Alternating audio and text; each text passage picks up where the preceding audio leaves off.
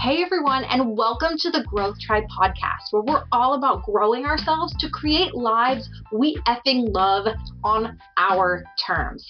I'm Ellen, and I'm a former biomedical researcher turned coach who fell in love with personal growth when it empowered me to transform my health, quit my PhD, travel the world, and start my own business. But don't get me wrong, I'm still figuring my shit out too, and I'm so pumped to share what I'm learning along the way.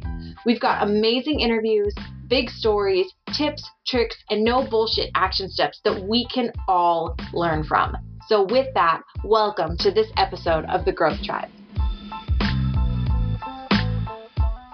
Hey everybody, and welcome back to the Growth Tribe podcast. We kicked off this year with some amazing interviews. We started off the year with Keisha, we followed it up last week with Taryn, and I've got another amazing interview coming at you guys this week.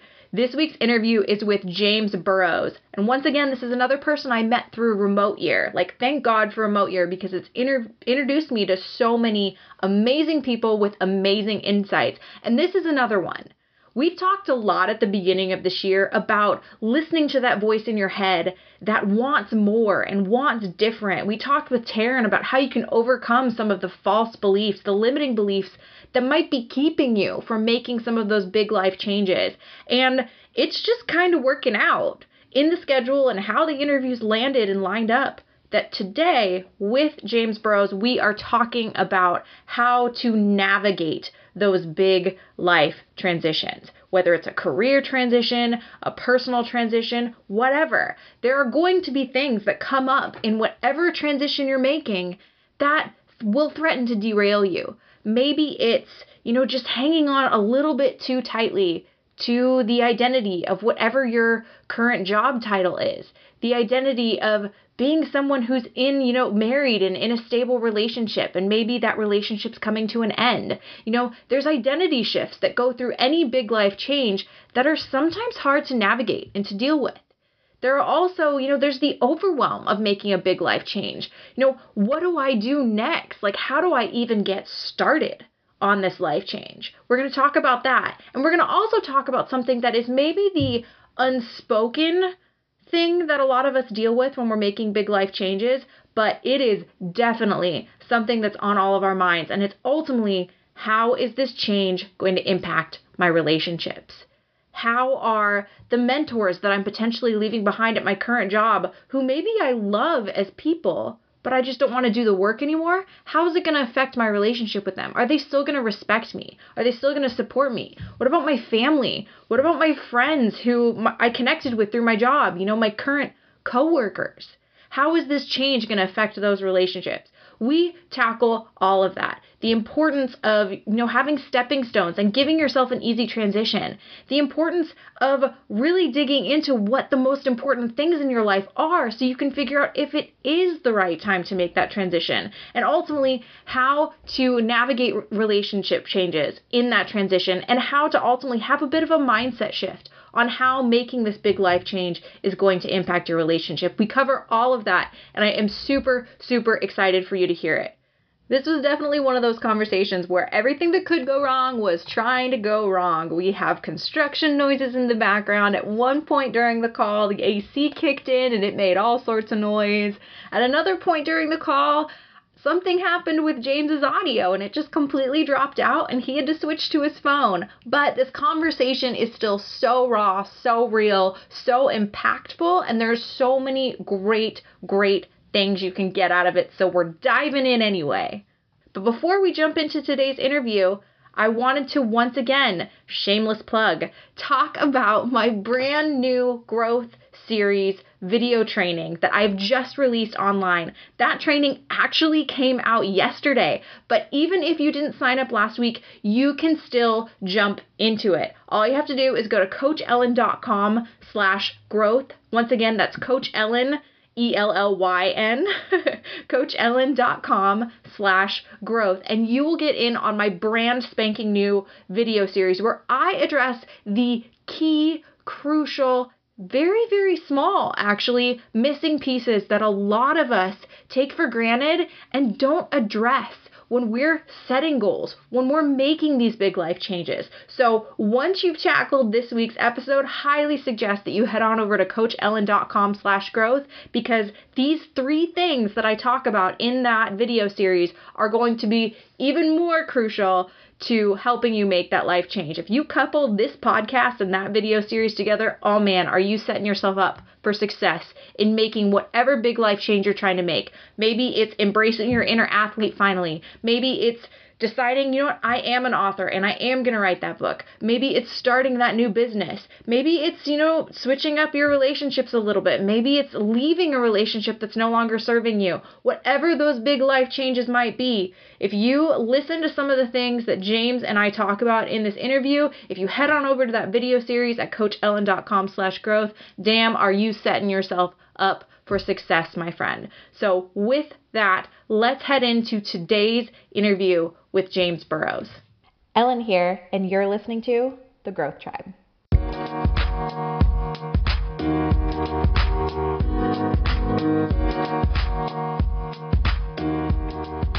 Hey everybody, and welcome back to the Growth Tribe podcast. I am so excited today to have James Burrows on the podcast, and we're going to be talking probably all sorts of things personal growth, but I'm really, really excited to talk to you about how you've kind of used personal growth intentionally to navigate some life changes and some career changes. So welcome to the podcast. Thank you so much. So to get started, could you tell us a little bit about your background, kind of where you're coming from? Absolutely. Originally, I'm a science grad, and I know we had some conversation a little bit a while ago about the joys of science and how slightly geeky and nerdy, but we love it, love what we do. Then I spent a year in officer training at Sandhurst, which is the British equivalent of West Point, and ended up jaunting around various parts of the Middle East for a few years, and was lucky enough to have done some pretty interesting jobs during that time, all with a sort of focus on leadership and being a better leader and developing yourself and obviously your soldiers while I was going through that journey. Then traveled the world for a year, predominantly Southeast Asia, Indonesia, and ended up in New Zealand, where I started a more sort of corporate-focused career in learning and development, which then sort of transitioned into organizational development and culture engagement, talent, recruitment. And so all these kind of pieces started to fit together in my head around how, I guess there is a journey and everybody goes on both a career journey and a life journey and an emotional journey, and all these things require development. And then at some point, a couple of years back, decided it was time to step out of the corporate world, so position myself for that, and have for the last year or so been working as an independent consultant and coach, developing my own specific type of coaching material based around performance, which is where I'm at now. Nice. Okay.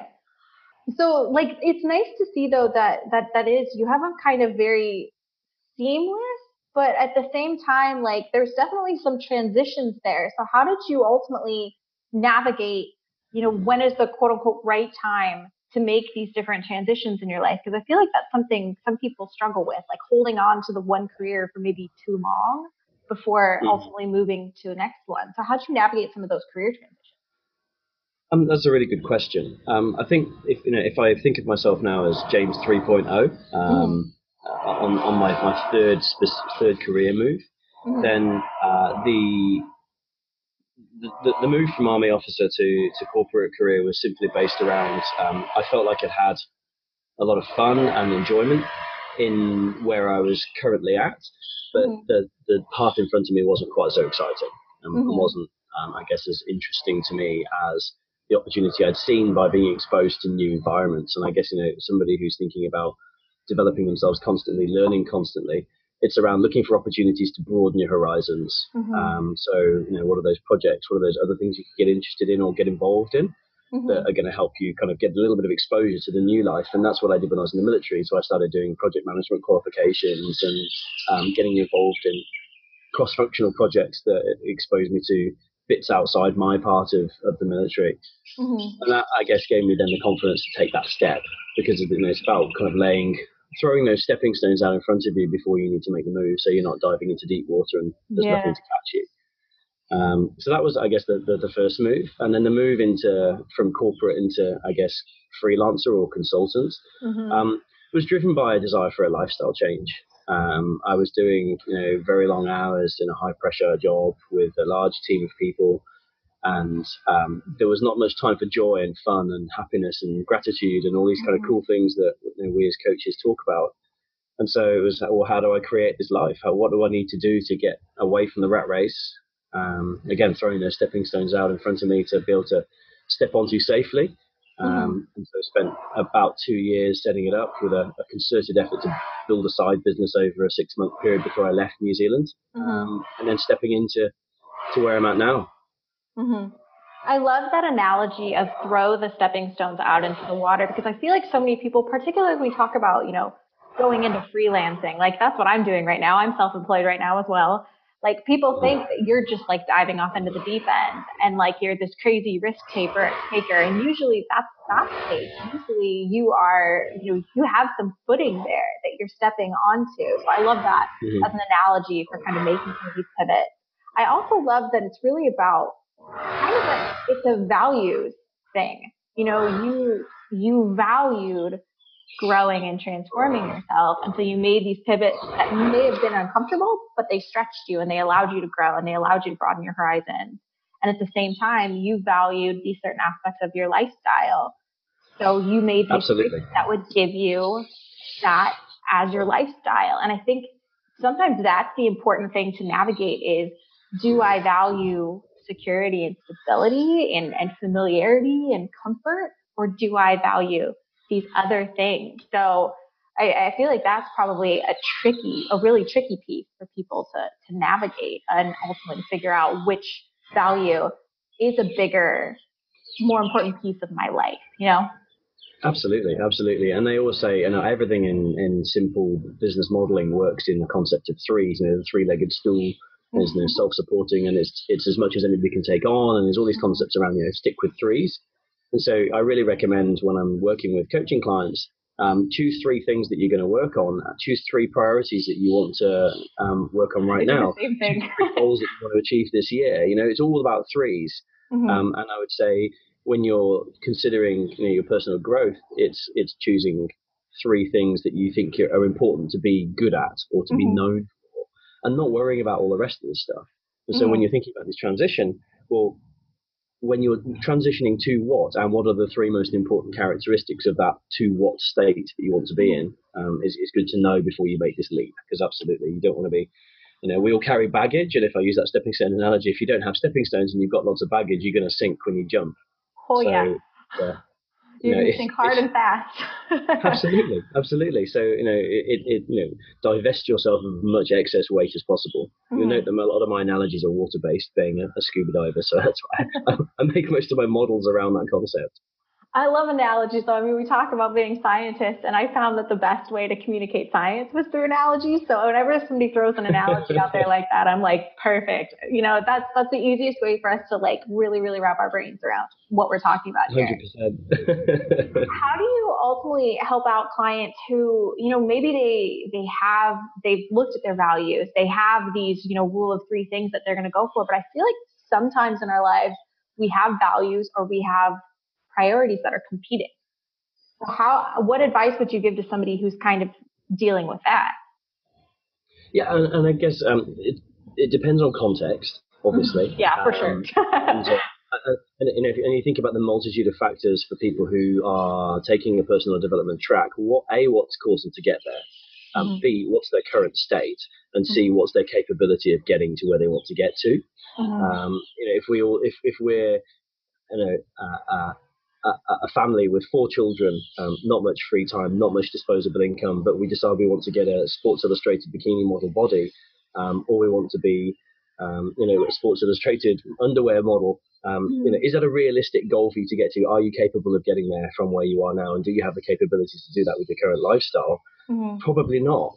And so a lot of the time when we're doing goal setting in performance coaching, it's first of all, where do you want to get to and why?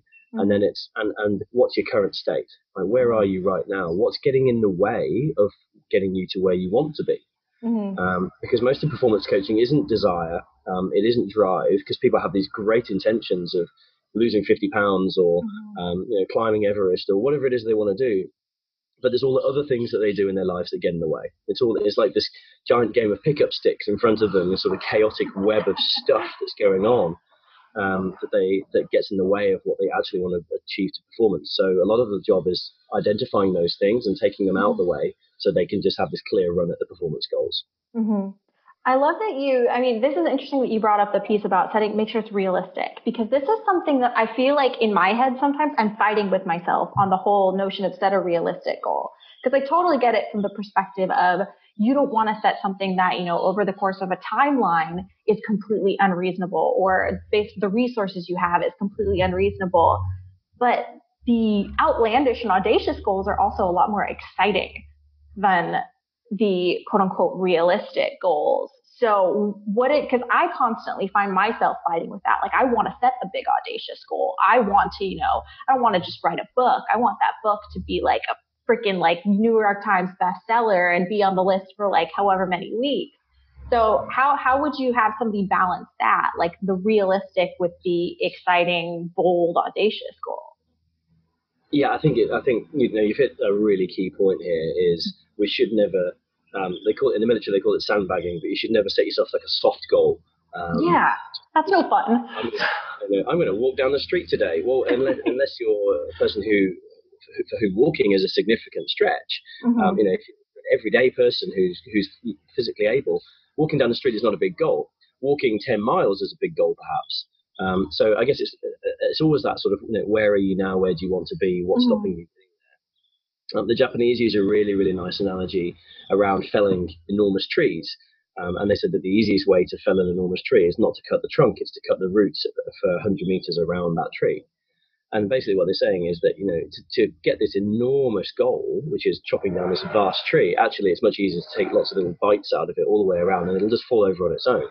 And I guess that really is the thing that inspires is performance coaching. It's all about taking barriers out of the way, not trying to necessarily focus on the specifics of the big goal, because the person is going to do that themselves. They want it. There's the thing they've aspired to.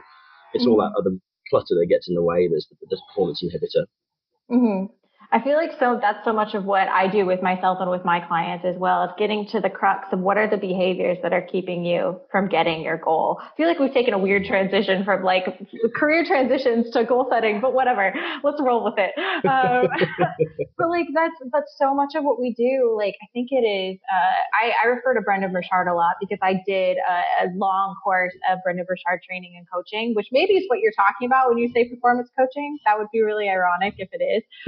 But he did like this whole high performance coaching, and he says so much about like you, like, and so many other personal development people say, like, you are the things that you do every single day. And if the things that you do and the behaviors that you're engaging in are undermining the things that you quote unquote say you want, those are the things that those are the roots that you need to start cutting to ultimately get the thing that you want.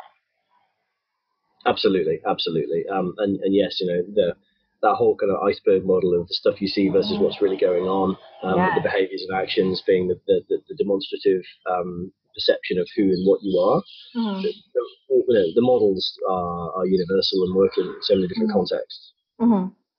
It's kind of like I had an idea of taking a weird pivot back to where we started, but we're talking about goal setting. We're talking about some of the behaviors that get in the way of you ultimately getting the thing you want. When you were making some of these transitions, what were some of the biggest things and biggest struggles that came up for you that you ultimately had to overcome?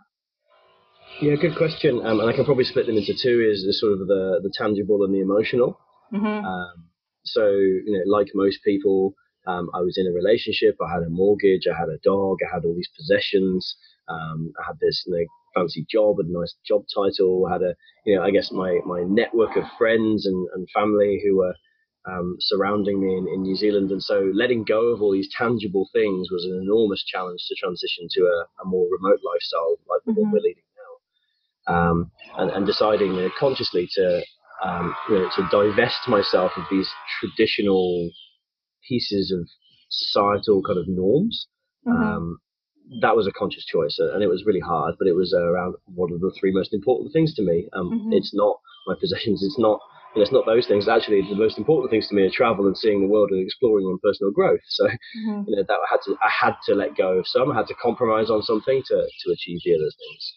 Um, the non sort of financial, the emotional pieces for me were around things like status, importance, the when people say, "What do you do?" Oh, well, for the first 6 months of the year, I'm traveling. I'm an ex so and so. Yeah. There was that whole kind of almost shame of, I used to be important, but I'm not anymore. Keep And going. going Sorry, from I can relate to this so much. and I guess battling the demons in my own mind of people's perception of, oh, he must have had a midlife crisis, or he must have burned out, or whatever it was. Not that actually I was making this really conscious, proactive choice towards doing a different lifestyle.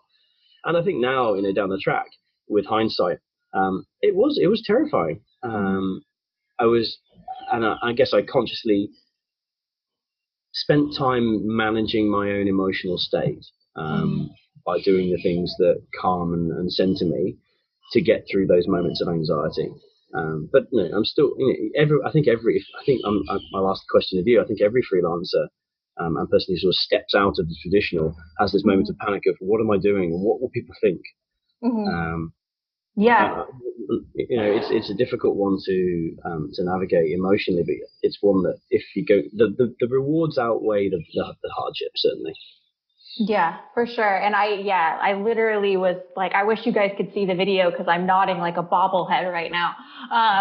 Because that's exactly what I experienced. I mean, you have that science background. I was in my PhD program when I ultimately decided to make my career pivot, and to leave that and the inherent respect of getting your PhD and being a scientist, like the reaction I got from people when I told them what I was doing with my life, it was like there was inherent, you're intelligent and you're respectful, and pivoting to something that's a lot less understood and a lot less conventional.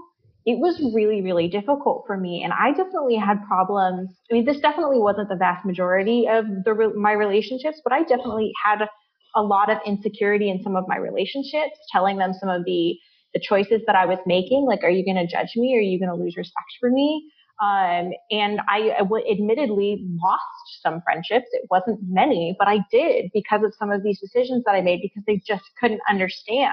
Like, did you experience that? Like, that kind of rockiness in some of your relationships? Certainly professionally, yes. You got the sort of, I'm leaving this lifestyle. I'm off to go and travel the world and do remote stuff, and people go, oh.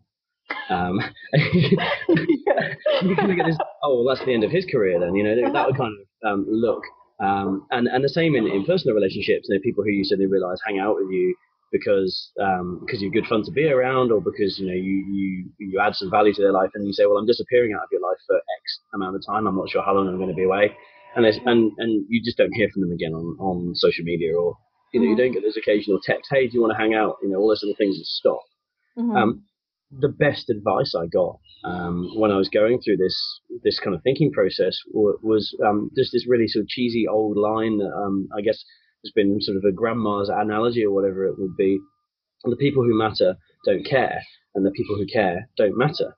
And that was the thing that really got me through this change, was actually the people who matter to me are happy for me, whatever I'm doing, wherever I'm doing it in the world, whatever choices I've made. They're the ones that are really important to stay close and keep those relationships with. And all the people that worry about what the things you're doing, or judge you, or negatively biased to the choices you're making, well, then they're not the people you need to be around anyway.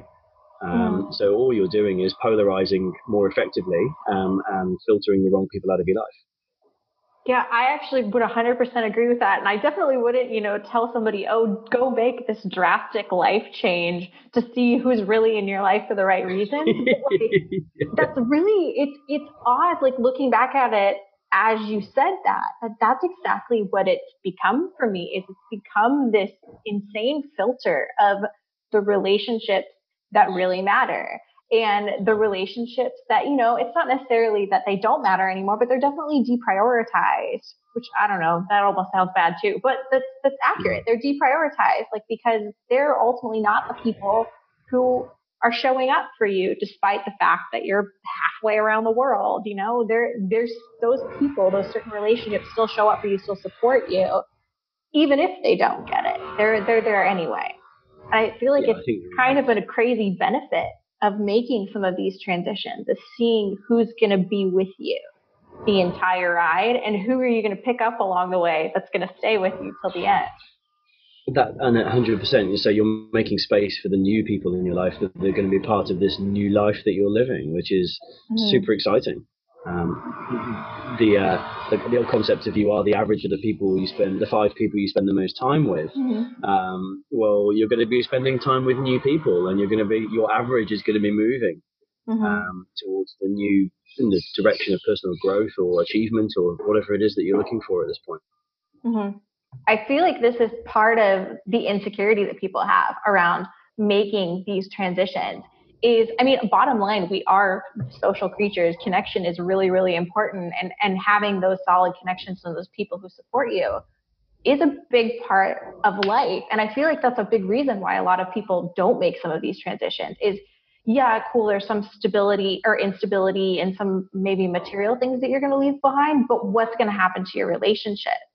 And I almost feel like, I hope that people who are listening to this can find it reassuring that this can actually be beneficial to your relationships. It can strengthen your relationships and can ultimately filter out who are the relationships that you need to leave in your past and who are the relationships that are going to benefit you moving forward.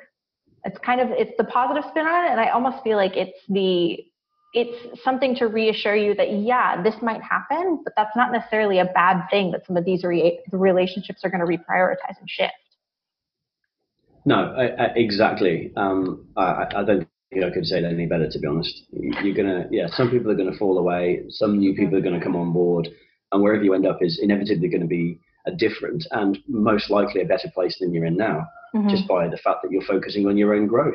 And whatever that direction of travel of growth that you identify and go for is, it's going to be a cool thing. So as you were going along your own journey, some of these transitions that you were navigating, were there any certain resources, big lessons that popped up along the way for you that you think would be beneficial to the people who are listening to this? Oh, goodness. I know, loaded questions. I'm a fan of loaded questions. That's a good question.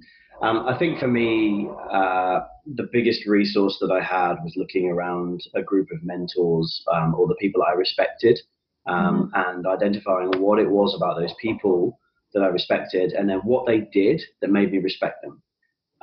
So I can give you a couple of examples. So I've been working with a really amazing coach, Harold Hillman, who is also an author of The Imposter Syndrome, which is a really great book. If anybody hasn't read that book, I need to read that book because that comes up for me all the time. Yeah, and so he talks all about how he spent X number of years battling the imposter syndrome, and at that moment in life, all I had was imposter syndrome. I was going to get caught out as in this senior role in this business as not being capable. Or I was going to be found out for not being a very good coach, or I was going to be, pitching myself as a consultant, and people would just laugh at me because of the fees I was charging. And he had all these things. So I would say, work out the mentors, the type of people who do these skills or that you want to emulate, and work out what it is that they are and what they do. And so for Harold, it was battling the imposter syndrome, it was facing it head on and dealing with those issues. I have another really good friend. Carl Sanders Edwards, who runs this amazing leadership business called Adeption. And for him, he's the most widely read person I know. He's read pretty much every book on leadership and personal development there is to read. And so I thought, well, hold on. One of the reasons I really respect Carl is because he always seems to have this kind of model or this analogy or this story or this book that he can quote from that has information. So I should read more. And so I signed up for Blinkist and did the Blinkist thing. And so and there's a multitude of these, but it was all around what are the things that they do that make them respectful and that has sort of helped develop them, and how can I do those things? So I've got a few of those things that I do, and I exercise regularly. I try and read at least a book a day on Blinkist. I try and battle my imposter syndrome head on by doing video podcasts myself. All these things that you get outside your comfort zone, put yourself out there. It's all these things that you have to do that hopefully are the stretch moments. And we only grow when we're being stretched out a little bit, and then we're allowed to get back to comfort. I love that. And I love that it's action oriented, because I think that so much of the almost the problem with like fake it till you make it is like it's so intangible. Like, what does it mean to fake it till you make it in terms of like these people, these mentors that you have? You're, instead of looking at, how do I, behave like them in like an intangible sense, you're looking at the action that they're taking, the things that they're sitting down and doing in their day to make their lives better, and emulating that in your own life. It's like the actionable version of fake it till you make it, which I like. Yeah. I mean, and that's the premise of performance coaching is do something. Just do something. Yeah. And there's the thing the military teaches you, excuse me, it's the thing the military teaches you. When the bullets start flying, there's no time to stop and think and worry about stuff. Just do something. Lead your men, lead yourself. Go and just take action, move forward, close the distance between you and the enemy, because it gives them less time to think. It gives you momentum. And I guess the same thing happens in the world of personal development. If you sit and think about personal development, all the things you could do, well, that's good. But then just doing one of those things will move you down the track. And Mark Manson has there's an inspiration action cycle. And so having just done something in a personal development sense moves you into a new state of personal development. And then you go, oh, I've achieved something and I feel good about that. I should do something else. And it creates that cycle of activity. And that's what we kind of focus on. I love that. Yeah. Like I always say, I love it when I do these podcasts, because I feel like if my clients are listening to it, they're just laughing, because there's these things that I say all the time. And one of them is momentum is the secret sauce. Like, you need to take action, and that action, completing that action and doing that thing, is going to inherently be motivating you to take the next action.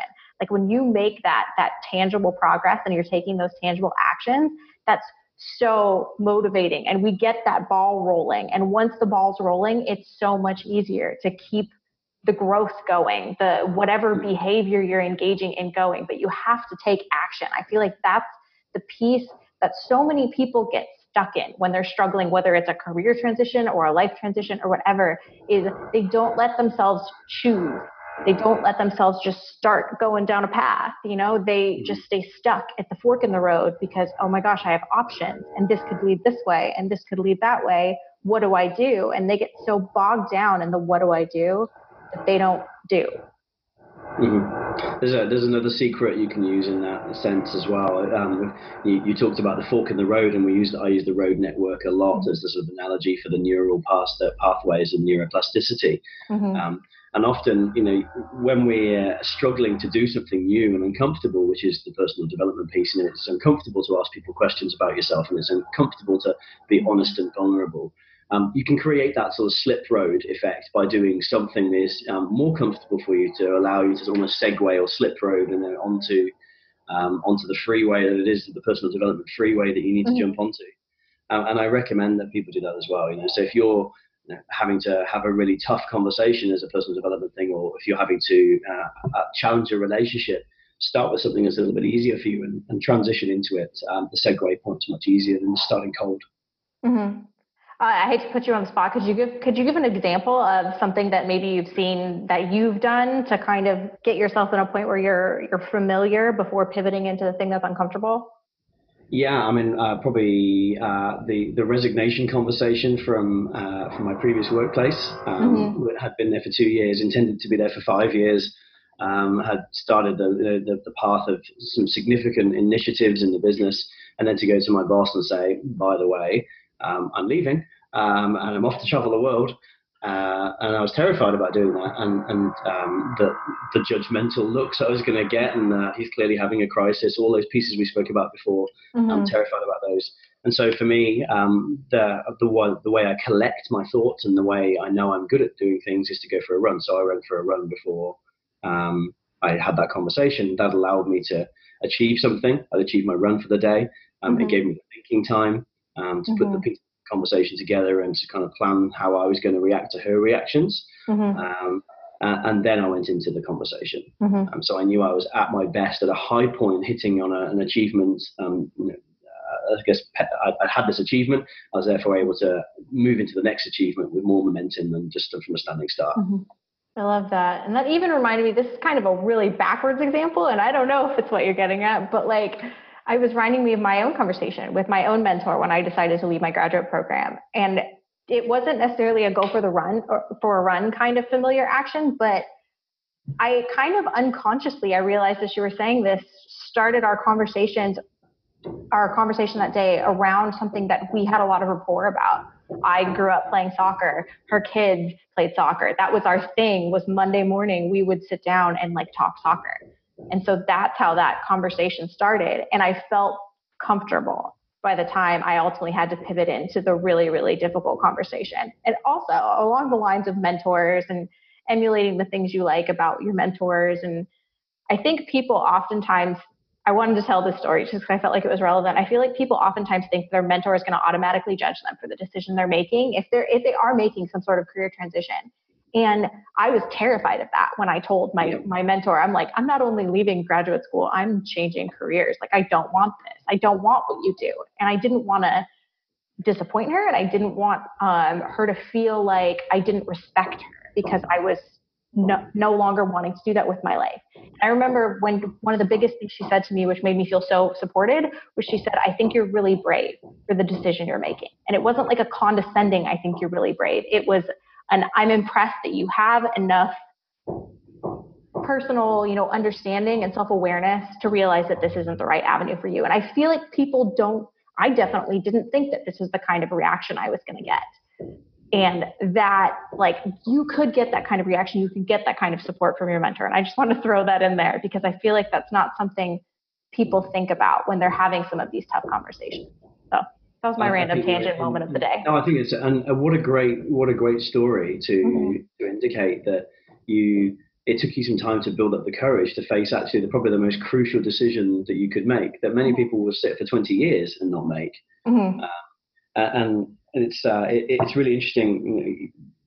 Just hearing you say some of that stuff really made me think about some of the conversations I've had with clients over the last 6 or 7 months around what are the most important things to you.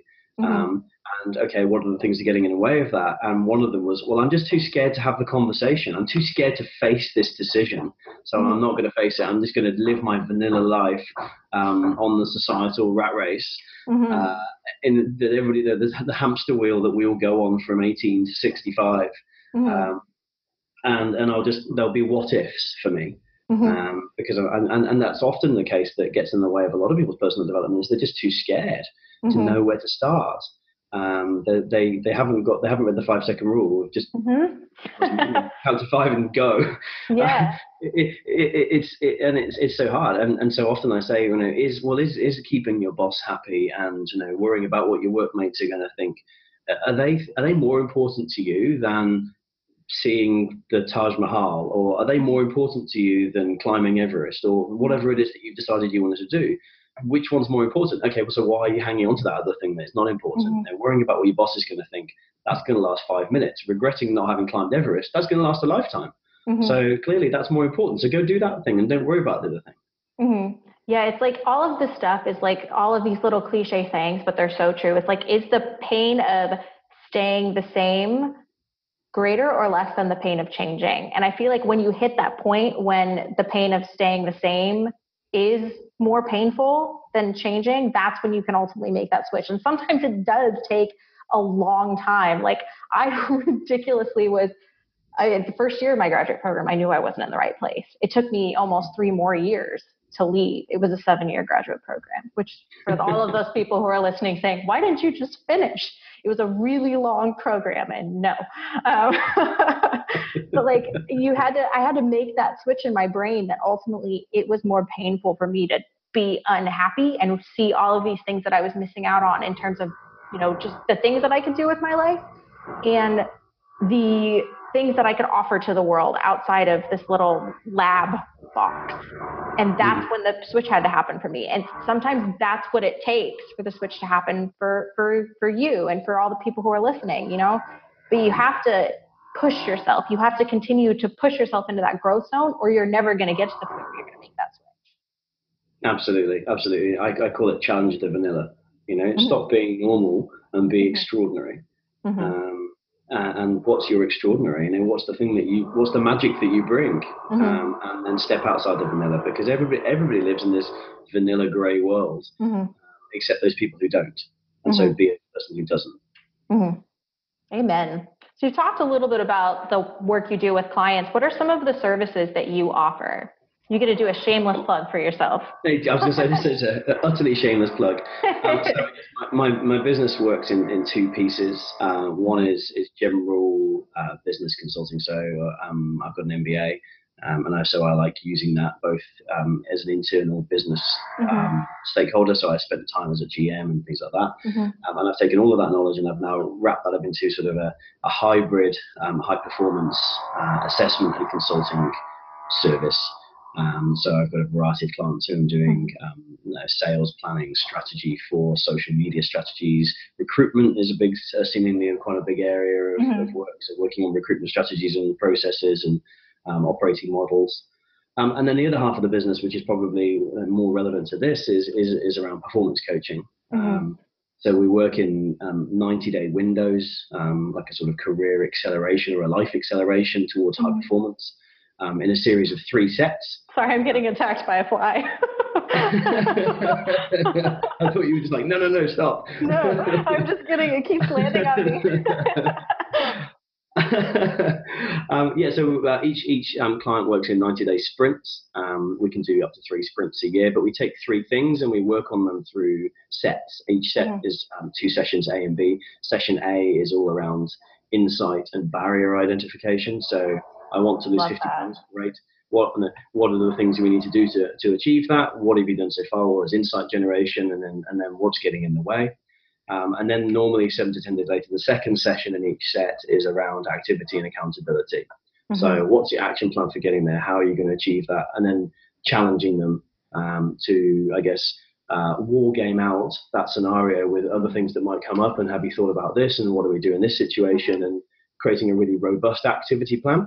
And then them going away and doing it. And we do 3 times over 90 days to achieve 3 things. And then normally people come back for a subsequent 90 days and so on and so on and so on, up to 3 times a year, which is great. And we work in, I guess, a variety of tools. So there's a lot of neuro leadership stuff in there. I use psychometric tools. I use 360 surveys. So whatever is the appropriate, I guess, tool to grab out the toolbox for that person's performance acceleration is what we use. Nice. I love how action-oriented that is. Like people in my remote year community make fun of me a little bit because I am like so type A and so action-oriented, but ultimately that's the shit that gets you results. So 100%. Yeah. I mean, most of the people that come to me are people who've been working with life coaches forever. And I have nothing against life coaches. People absolutely need them. But oftentimes they've been sat on a couch talking about their childhood for the last 5 years, and they're still no closer to where they want to be. So performance coaching is absolutely not that. It's not therapy. It's around accelerating you from where you are to where you want to be. Which is interesting because I identify as a life coach, and that's not what I do at all. So maybe I'm using the wrong identifier. That's interesting. All right. So then I have 2 questions that I like to wrap up with.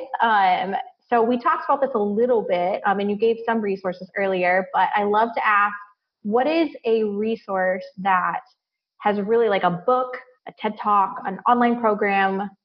Okay, great question. So definitely the one book was The Subtle Art of Not Giving Up. I'm reading that right now.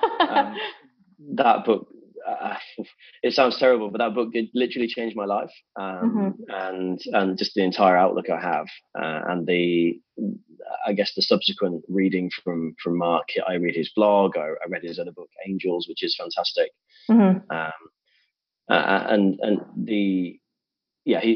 He just connects with me, and I think any person who's going on a personal development journey will connect with an author in that personal development space. For me, it just happened to be Mark, so that's great. I know a lot of people on the Tim Ferriss bandwagon as well, so he's great.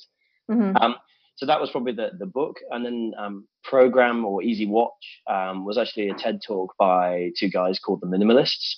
And these just really down to earth 2 guys who just decided to sell everything and travel the world with 1 bag.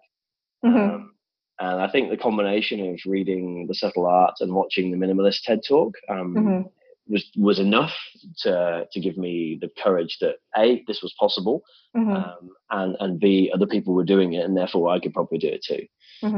So they're the two resources that I go back to and I love.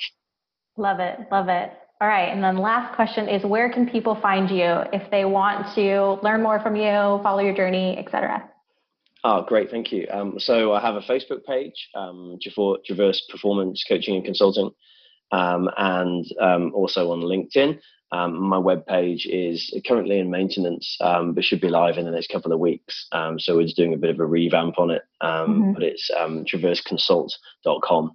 But that'll be up to say in a couple of weeks. Awesome. Thank you so much for all of your insights and your stories and all of the tools you gave today. And I'm probably going to head over to your website when it's live in a couple weeks to get more of your truth bombs. So I really appreciate you hopping on here. No worries at all. And if anybody's interested in what I'm doing, they say jump on social media and follow me. And I try and do a blog or a video post at least once a week where people can try and see some of the journey that I'm going on and identify a piece of that works for them too. Awesome. Perfect. Yes, go check him out. I'm definitely going to right after this. Magic. Thank you so much for listening. If you love this episode, please share it with your friends so that they can join the tribe as well. Or better yet, share it on Instagram stories so that I can shout you out and send you a huge thank you. Your support means the world to me. And of course, I want to thank you for being a part of the Growth Tribe.